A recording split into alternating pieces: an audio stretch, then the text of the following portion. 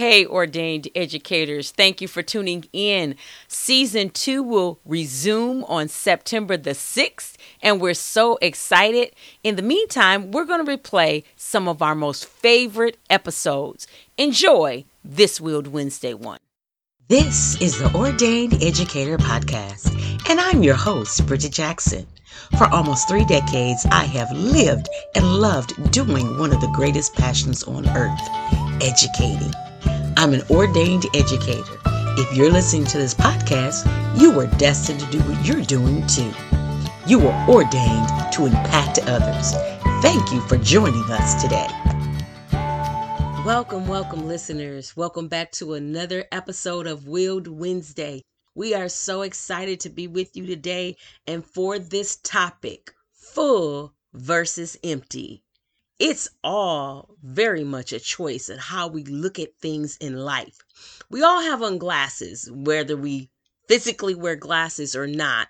We see through a lens, and I'm calling those lenses glasses. And how we see things determine a lot of things in our lives. We have the choice of how we view things from our lenses or our glasses. We can see things either in a full spectrum or we can see things in a limited or empty spectrum. It's up to us. They're our lenses.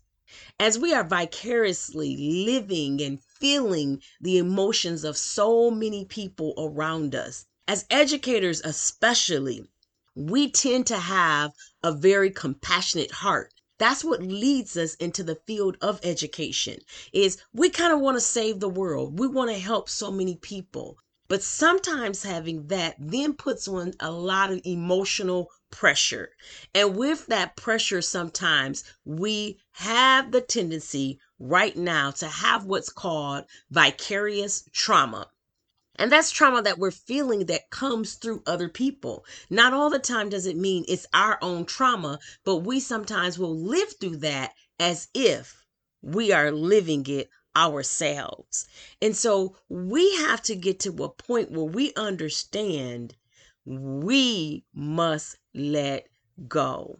There's a lot of things going on and it is madness. But if we see the beauty and we see the greatness and we see the potential and we see the promise and we have the hope and we have the faith, then there's going to be some great outcomes.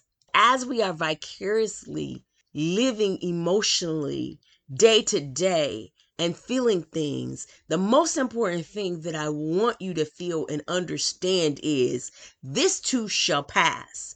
If you think about everything that has ever happened, ever, you've made it through. And this too, you will make through. Therefore, you are full and not empty. And just remember that. Stand on that promise that you are completely whole and you are completely walking in your providence.